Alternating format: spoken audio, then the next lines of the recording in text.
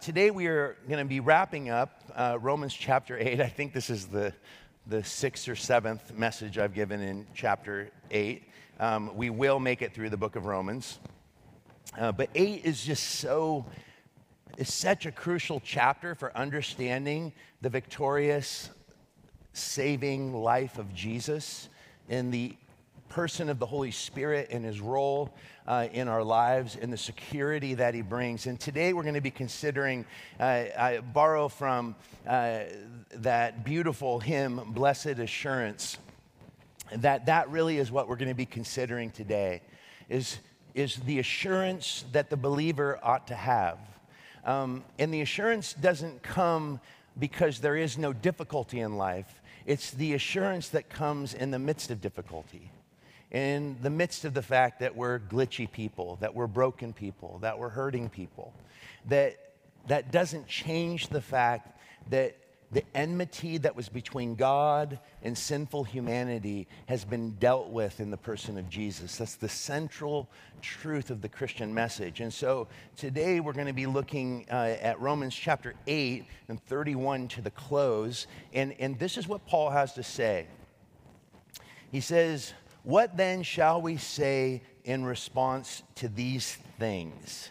Now, what is he asking about?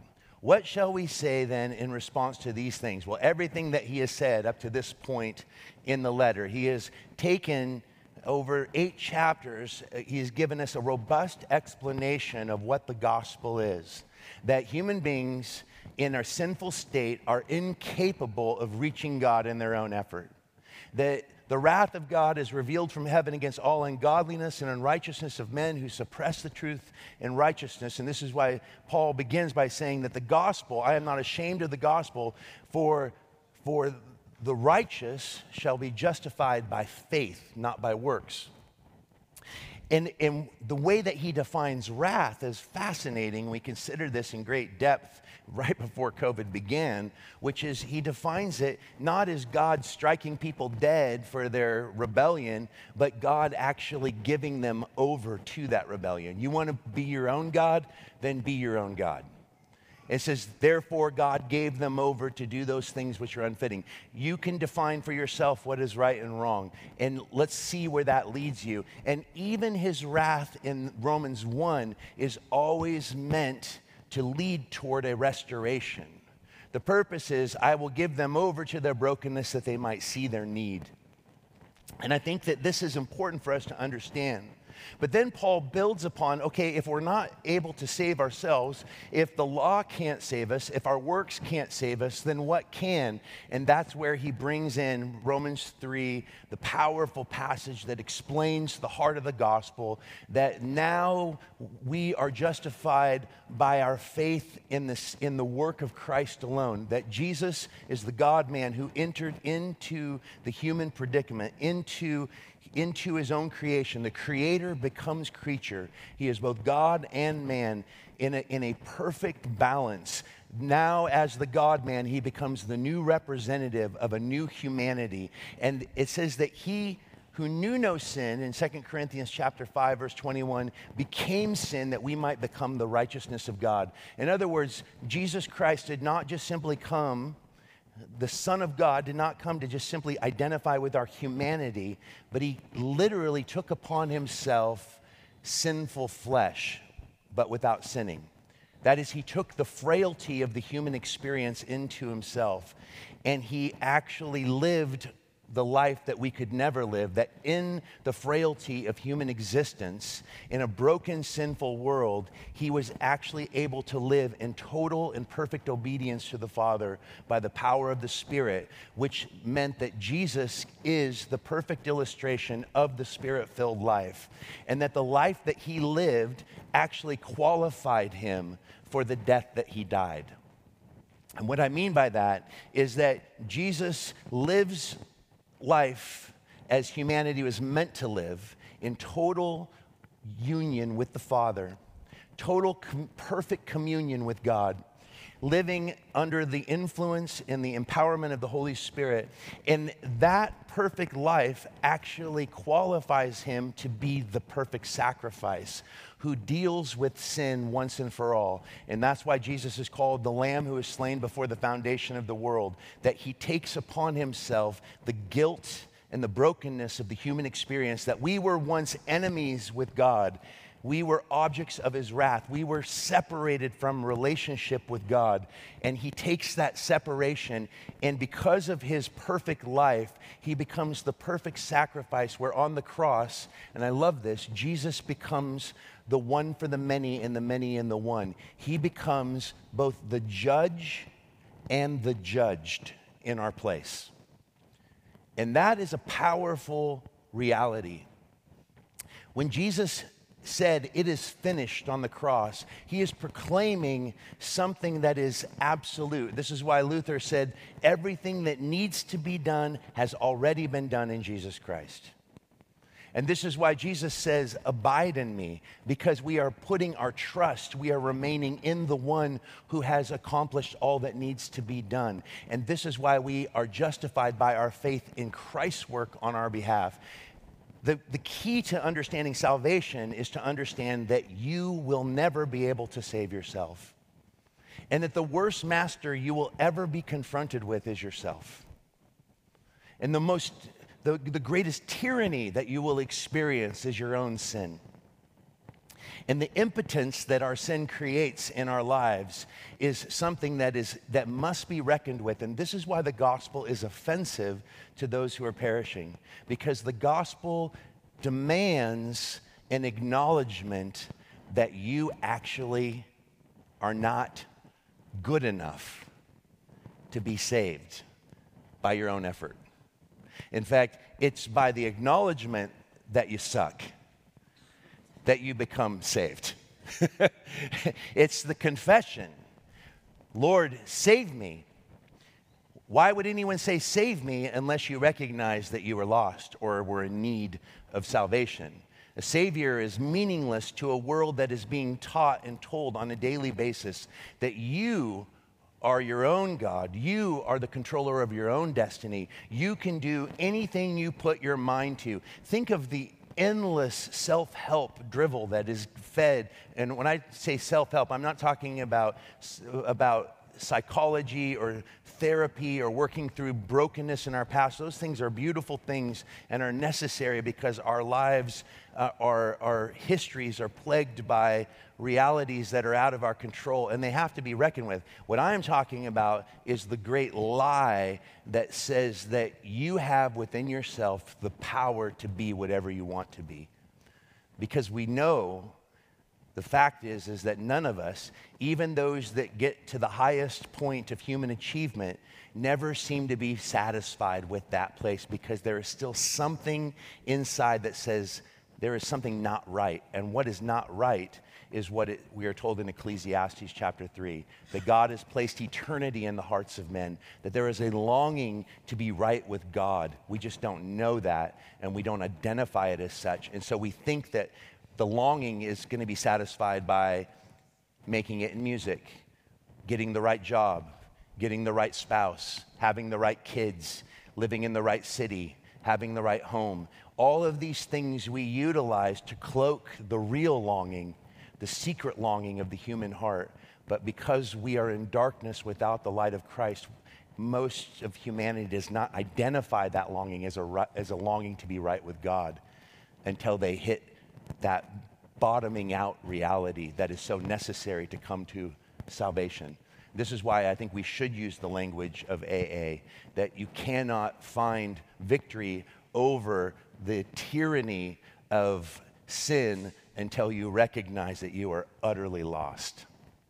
And honestly, even the ability to recognize that we're lost requires a divine illumination and a drawing.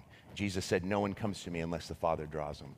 And so what Paul is doing, the reason I lay that out is because it's super important that we understand what we're talking about now when we talk about how nothing can separate us from the love of God. We have to understand that this is all anchored in the gospel, because we're told that Jesus on the cross dealt with sin once and for all, that he died the death that we deserve, but that death could not keep him, for on the third day he rose from the dead, which was the Father's stamp of approval upon his perfect work.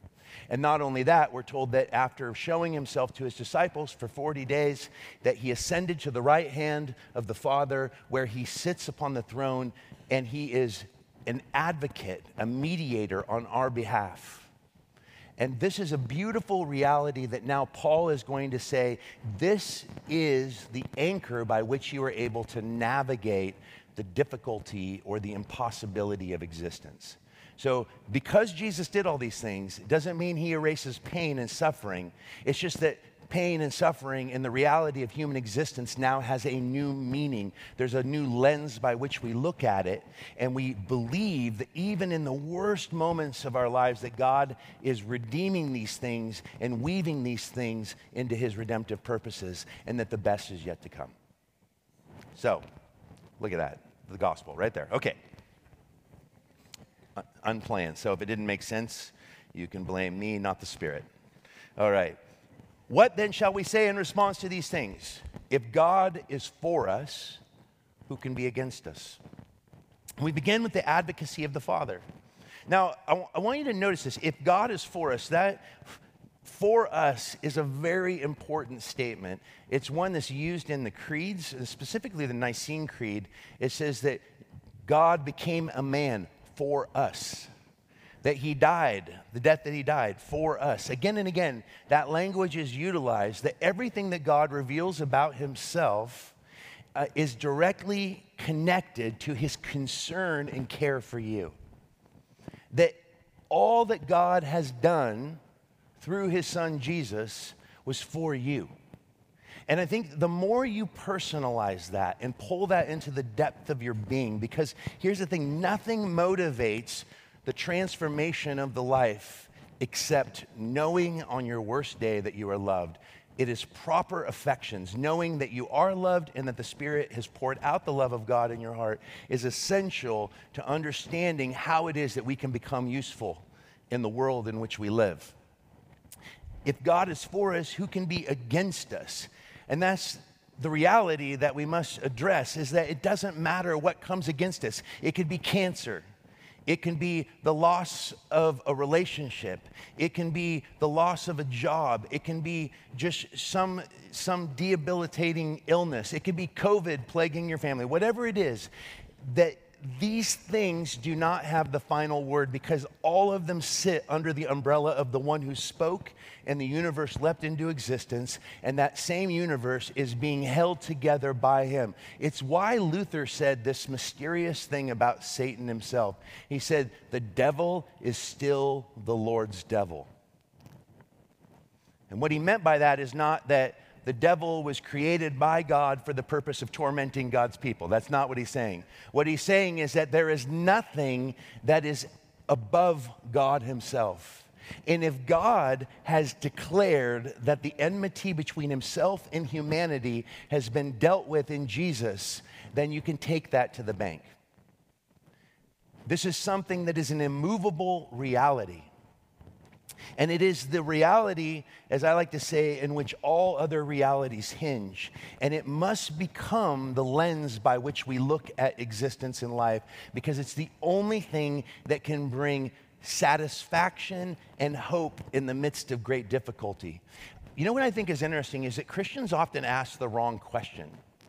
We often become obsessed with why is the suffering there, rather than what has God done about with the suffering? What has God proclaimed in Jesus? Because Jesus himself was called the Son of Sorrows. Was he one who experienced a suffering-free life? I mean, the cross immediately destroys any idea that to have a saving faith in Jesus means that you will never be sick, that you will experience, I have very good, deeply charismatic brothers and sisters who really believe that God always wants to heal. And I agree with them that God always wants to heal. I just don't agree that it's always in this lifetime. I believe that ultimately healing is a guaranteed reality in the new heavens, new earth. But even if he heals you in this lifetime, you still got to die sometime. So that's why I always say that Lazarus being raised from the dead, what a crappy deal that guy got. It's like the worst deal ever. For all we know, he died after he was raised from the dead. He probably died of like a heart attack in his sleep. And then he gets raised from the dead, and then he dies of flesh-eating disease, common to the first century. I don't know what he died of, but it could have been worse. He could have been tortured and killed along with the other early Christians. We don't even know. So we're like, man, that's amazing. What a cool thing. God raised him from the dead. I'm like, no, it's not. It just means he has to die again. I don't know about you, but it says it's been appointed for a man once to die. There literally is a contingency on the verse, except for Lazarus and the couple of kids that Jesus raised from the dead and Peter raised from the dead. They actually had to die twice, and then the judgment. So I think that this is the reality. It's like we have the wrong idea, and we're asking the wrong questions. So people walk away from their faith when they enter into difficulty, into suffering. And I always say the suffering has the ability to either make you bitter or better. and that little aphorism is just, it's helpful.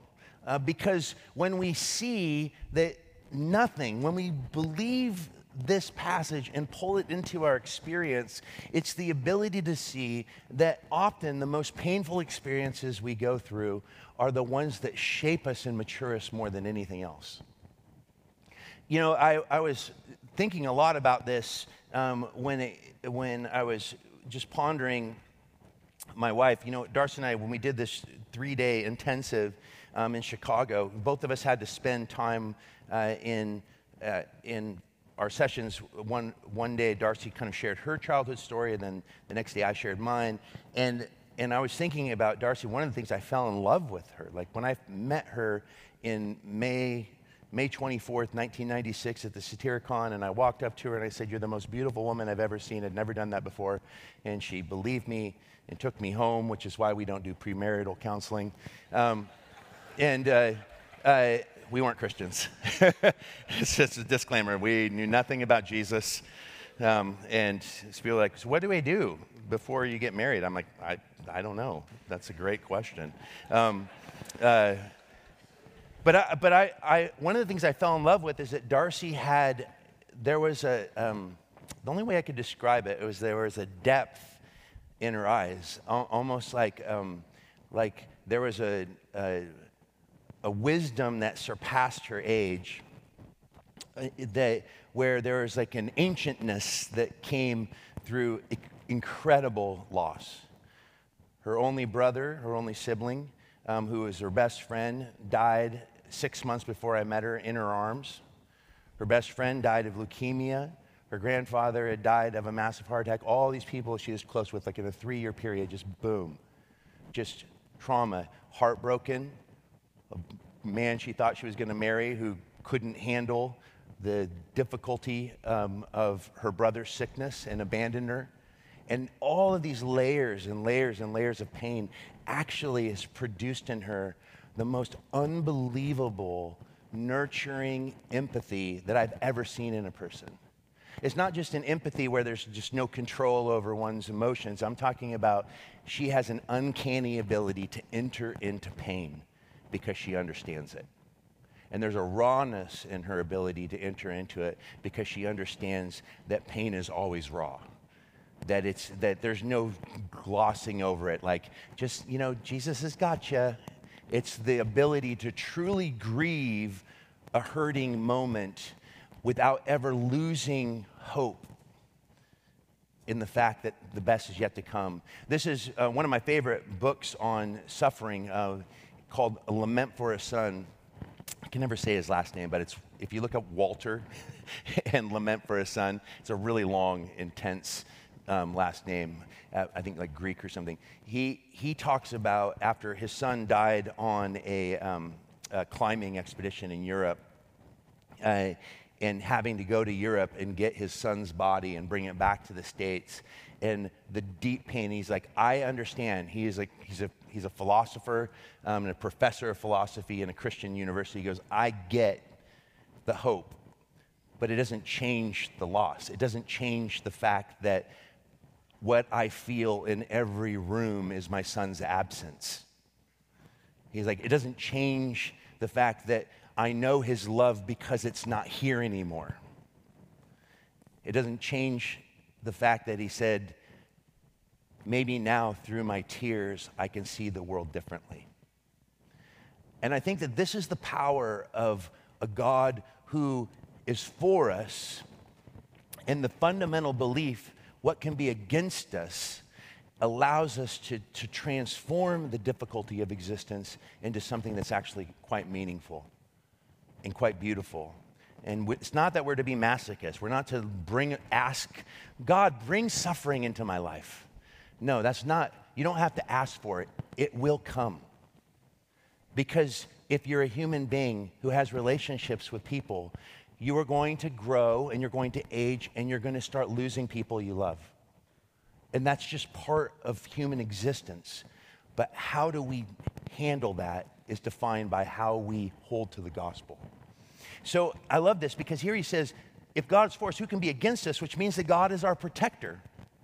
That it doesn't matter what we experience, it doesn't stop the fact that God has not lost his grip on your life, which is one of the main things that the enemy wants you to believe when you're in a dark season, is that God actually doesn't care, that he's disinterested, that he's not engaged, that he's not involved. But that's not the fact. That's not the reality. God is in control. And it doesn't matter what comes against us, whether it's spiritual or physical, the reality is that God is still in control. He still has his grip upon you.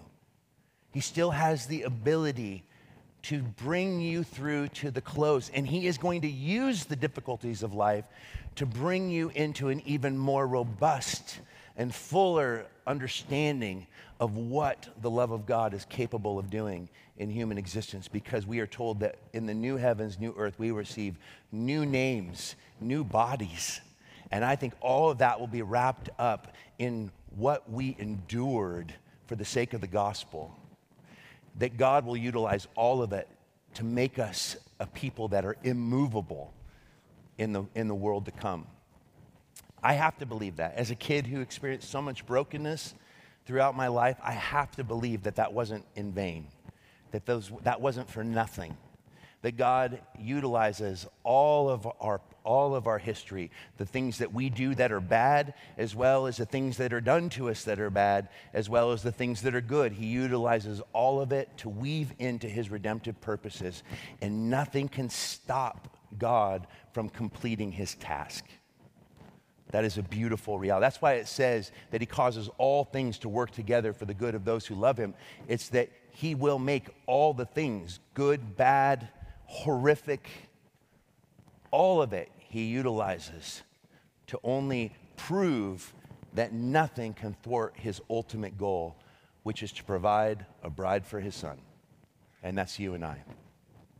He's our protector. If he's for us, then nothing can be against us, which means that he protects in ways that we don't understand. That's one of the challenging things, is that the reason people get frustrated and give up on God in times of difficulty is because they are looking at the world through a temporal lens.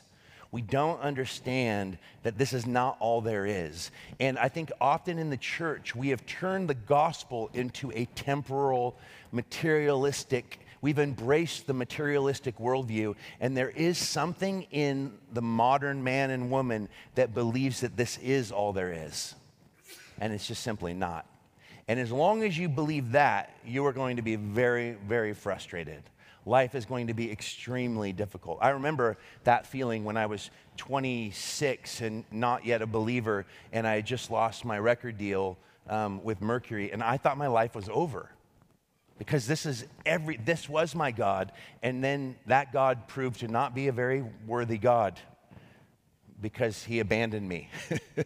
and that crushed me, because all I could see was the temporal, the material world.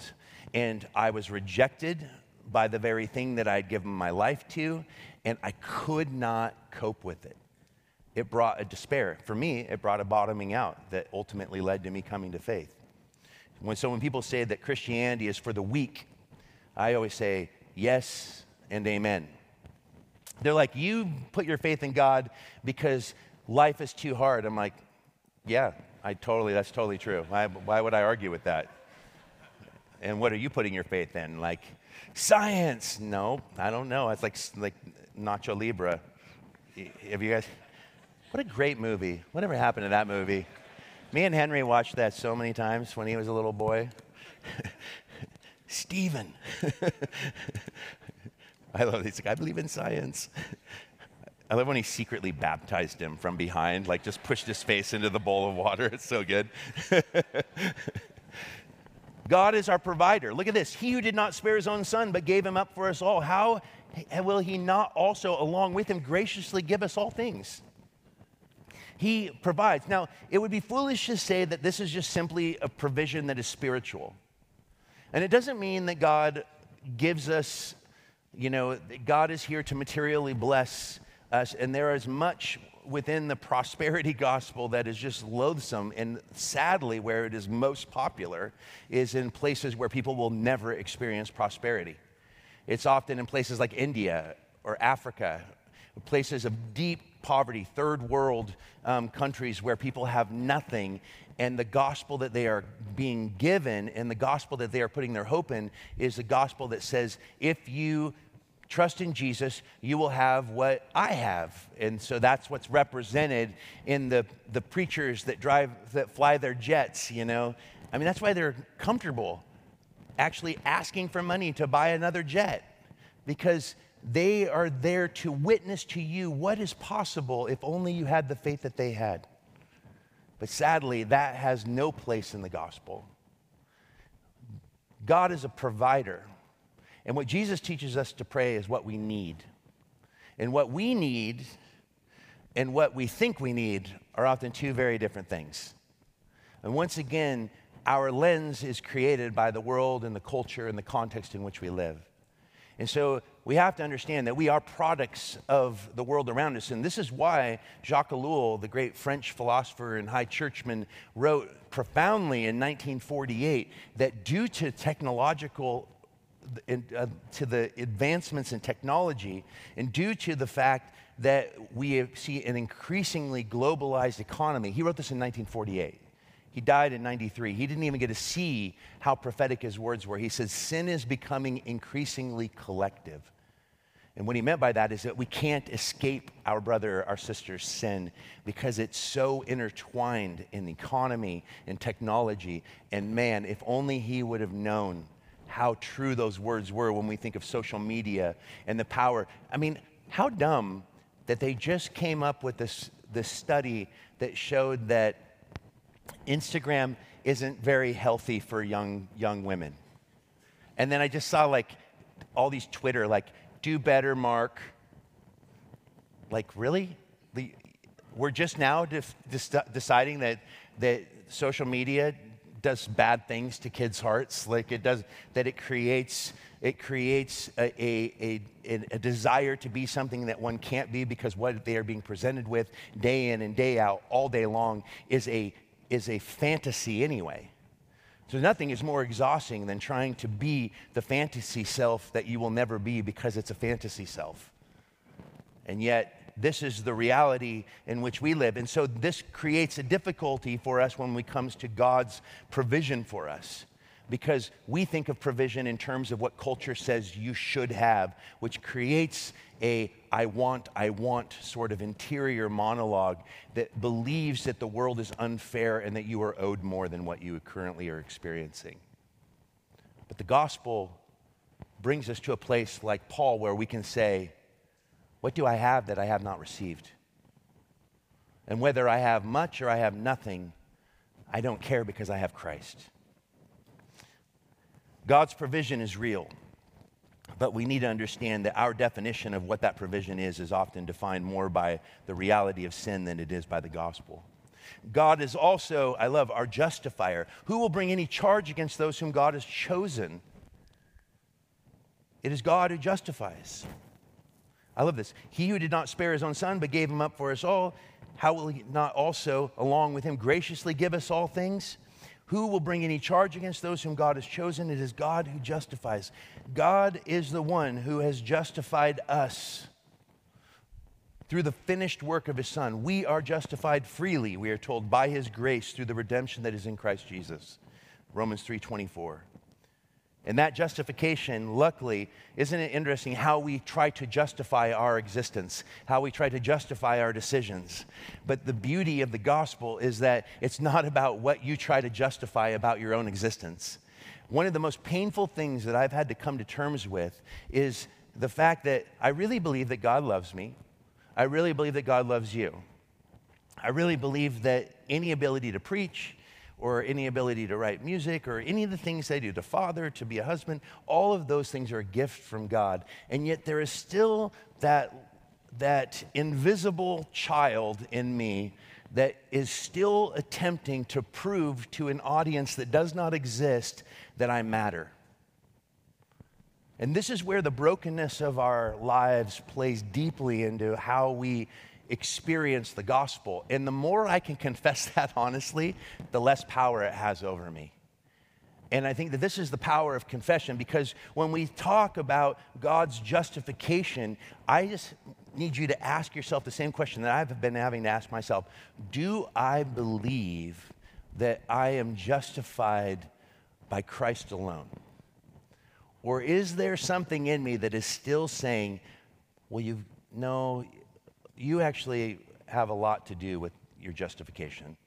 You've got to prove your worth to God. You've got to prove your worth to your friends and to your coworkers and to your spouse and to your kids. And then that ladder theology immediately begins to push the cross out of view. And instead of realizing that nothing can separate us from a God who alone justifies us through the work of Jesus, we begin to believe that our justification is always on unstable ground, that salvation could be taken from us at any moment. It's a dangerous thing, because the advocacy of the Father is an immovable fact. Secondly, the mediation of Jesus. Who then is the one who condemns? No one. Christ Jesus, who died, more than that, who was raised to life. It is at the right hand of God and is also interceding for us. Who shall separate us from the love of Christ? Shall trouble or hardship or persecution or famine or nakedness or danger or sword? As it is written, for your sake we face death all day long. We are considered as sheep to be slaughtered. Notice, Paul makes it very clear who can separate us from God. Who can bring condemnation to us? Who can condemn us? But then he says the reason he asks these questions, and notice Paul is asking a series of rhetorical questions, and he's using that as a device to unhinge or turn upside down on its head the common belief that if I am being persecuted for my faith, then God must be unhappy with me. Or if I am looking at, and this is a reality, is that Paul often was confronted and ultimately was put to death. He was beheaded. He said he was whipped how many times, beaten how many times, left for dead, stoned and left for dead, hungry, all of these things he experienced. And he said all of it was worth it because he kept the truth of this at the center of his existence. And it actually meant that the sufferings that he was experiencing on behalf of being a witness to Jesus was worth it. Because nothing compared to the love of God that he was experiencing in the moment, and also the completion of that work being honored and rewarded in the life to come. And I think that this is important because Paul has this incredible ability to see how temporary suffering is. And I think that's one of our problems, is because you guys know, I know what it's like. When I was going through 8 months of severe anxiety and didn't sleep and felt like something internally was deeply wrong, one day felt like an eternity. And it was hard for me to see beyond that. All I knew is I can't actually handle how I feel. Paul had an uncanny ability to actually keep those things separated. The reality of what he was experiencing versus the reality in which everything else was viewed through. And that's the gospel. And I think that this is why it is so important that we stay together as a church, because it's the church that becomes a place that reminds you again and again. If you hadn't come today and you're experiencing significant depression, anxiety, and you feel all alone in the world, unless you hear that again and again and you experience real love and community through God's people, which often the way that Jesus makes himself known the most powerfully is through one another. And if you don't spend time in the Word and you don't know God's Word and the promises that he's spoken, how will you have any confidence? How will you grow beyond that new believer that's like, I've put my faith in Jesus, but I continue to just do what I want, read what I want, think what I want, listen to what I want, watch what I want, speak what I want, and then you can't figure out why you're so bummed and feel so lost when you're in suffering. Maybe it's because you haven't built upon the foundation. What we think about defines who we are. You want to know what you love, just ask yourself, what do you spend the majority of your time thinking about? If you want to know what has captured your heart, ask yourself, what do you actually love? Because you are what you love. You can't escape that reality. And I think that here we see Paul, he really loved Jesus, which enabled him to confront the reality of death because he understood the gospel. Listen to this. He says, no, Jesus Christ who died, I think this is interesting. Christ died and was raised to life and is at the right hand of God, is interceding for us. He died, he's risen, he's ascended, and he's making assurance. So he died to remove the guilt of sin. Forgiveness is real. It has been accomplished for all people, past, present, and future. The question is, will we say yes to the forgiving word that we find in Jesus? Father, forgive them, for they know not what they do. It tells us two things. It's the Father's heart to forgive, and that you and I have things that need to be forgiven. It tells us that God's heart is to forgive, and it also tells us the great predicament that we are stinking guilty. Jesus' death is about eradicating the guilt. He says that he rose. He has conquered death. And that conquering reality of his death, where he rose from the dead, means that the life that he lived is now available to us who put our faith in him. So how does one actually experience victory in life? And people ask me this a lot because I talk a lot about the fact that no matter what we do, even in the power of the Spirit, we are still mixture.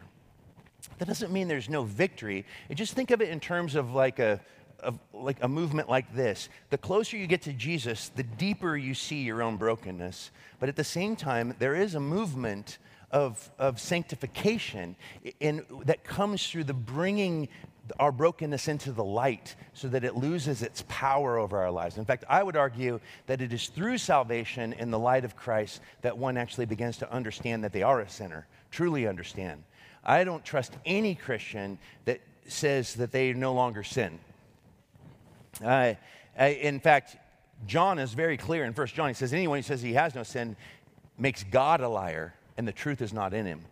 In fact, the more you grow in your Christ likeness, the more fully weighted you will feel your brokenness, which will cause you to cast yourself in even greater dependence upon the one who alone can be victorious in and through you. I believe in the saving life of Christ, in the victory that Christ's life can bring into the present. Real, appropriating the forgiveness that is mine. Surrendering to the power of the Spirit. To be Spirit-filled is not you getting more of the Spirit. It's just the Spirit having more control of your life. But the Spirit can't have more control of your life and not at the same time expose what's inside you. And often that is not an unpleasant sight. That's why Robert Murray McCheyne said, for every one look you take into your own heart, take 10 looks to Jesus. And so the mediation of Jesus, he's died, he's risen, he's at the right hand of the Father, which means that everything is under his control, and ultimately he is making intercession. Now just keep this in mind. Romans chapter 8 has already told us that the Spirit makes intercession for us because we do not know what to pray for as we ought to, which means that we really must suck at prayer if it takes two people in the Godhead to actually make sense of anything that we say. Once again, showing that God himself provides all that is necessary to live in a way that's meaningful and life-giving. The mediation of Jesus is the thing that keeps us moving through the challenges, which brings me to the close. And I put the assurance of the Spirit, even though the Spirit is not mentioned in this particular section, let me just state that all of Romans 8 is about the role of the Holy Spirit in the believer's life due to our faith in the work of Jesus. And he says here, "No, in all these things we are more than conquerors through him who loved us. For I am convinced that neither death nor life," the fact that life is impossible and death is inevitable. Maybe a better way to say that is life is terminally impossible. And yet, it will not have the last word. Jesus already has given the last word. It's finished. Neither angels nor demons. We are told that our battle is not against flesh and blood, but against the principalities and the rulers of this age. And we are told that on the cross, Jesus made a public spectacle of the dominions of darkness. He has dismantled their power, but that's actually what makes the demonic realm so dangerous, is that the demonic realm has received a mortal wound, which, like a dog that has been wounded, is a very dangerous thing to approach. This is why Jesus still teaches us to pray, "Keep us from the evil one." As much as I like my friend's band Demon Hunter, that's not actually what we're called to do. What we're called to do is cling to Jesus, which causes the dominions of darkness to flee from us, because Jesus is a constant reminder to them that they are defeated. But they are more than happy to wreak havoc in our lives when we stop abiding in Christ and start abiding in our own self-will, our own desire to be our own gods. That is where the dominions of darkness wreak havoc on our lives. Neither present nor future. So we don't have to worry about our past or our present or our future. All of this is contained in the perfect and total work of Christ. So even though, I always like to say in the book that I just finished, Stumbling Toward Eternity, you know, if we think of the cross, is that it reaches into the heavens, it reaches into the depths of hell, it reaches back to the foundation of all things, and it moves forward to the eternity to come.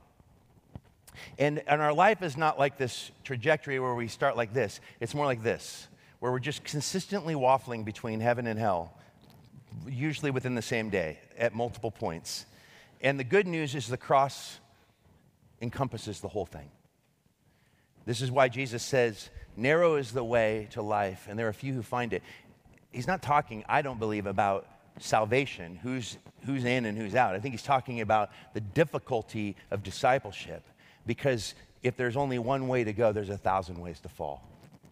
But the good news is that the work of Christ encompasses all of it. And he says this, he says, "Nor any powers, nor height, nor depth." So it doesn't matter, not the ruling powers. For those of you that actually thought, it doesn't matter which side of the political coin you land, or if you're like probably most people, you don't even know what you are. You just know what you like and don't like. And just so you know, we're so incapable of actually making good judgment calls when it comes to political choices that we generally, our brains teach us to vote based upon whether or not the person has a strong chin. It's a real fact. Which should, actually, if you read Daniel Kahneman's Thinking Fast, Thinking Slow, he's like, it's been proven historically that politicians with strong chins are more likely to be voted in than politicians with weak chins, which tells us something horrific about the human mind. We are fools who think we know so much more than we know. But it doesn't matter where we land, and it doesn't matter who's in control, because it doesn't change anything. It doesn't matter if this country tomorrow became a communist regime or a dictatorship, or you remember that really horrific movie that was so bad? Not because it is horrific in its content, it's just horrific for being made because it was so poorly made, called Red Dawn. I just dated myself so hard. I was forced to watch this in 6th grade in my class because they wanted to show us what was very possible of the Cold War, where the Cubans and the Russians invade America and take over, except for these powerful, young, beautiful young people. I think Patrick Swayze was in that one. There's something. who fights back in the heartland. And I guess even the Russian accents were bad. Like none of it was right. It doesn't matter what happens because all political systems are illusions under the sway of the wicked one. What matters is our continued allegiance to King Jesus and our consistent witness to the world in which we live. Nor anything else in creation. So I love that. Paul just adds to that, like, in case there's anything I've forgotten, everything that is, nothing is more powerful than the grasp that God has on your life in Jesus. None of it will be able to separate us from the love of God that is in Christ Jesus our Lord. And this is why Paul had written earlier, but we also glory in our sufferings because we know that suffering produces perseverance, perseverance character, and character hope, and hope does not what? Put us to shame because God's love has been poured out in our hearts through the Holy Spirit who has been given to us. Again, in Romans 8, verse 16, the Spirit himself testifies with our spirit that we are God's children. And if we are children, then we are heirs, heirs of God and co-heirs with Christ, if indeed we share in his sufferings, in order that we may also share in his glory. Keep in mind that Paul ends this chapter not to say that those who put their faith in Jesus now live a suffering-free life. He's saying that the suffering doesn't change the love of God. And the love of God actually has the ability to change the suffering. That's the beauty of the gospel. Amen?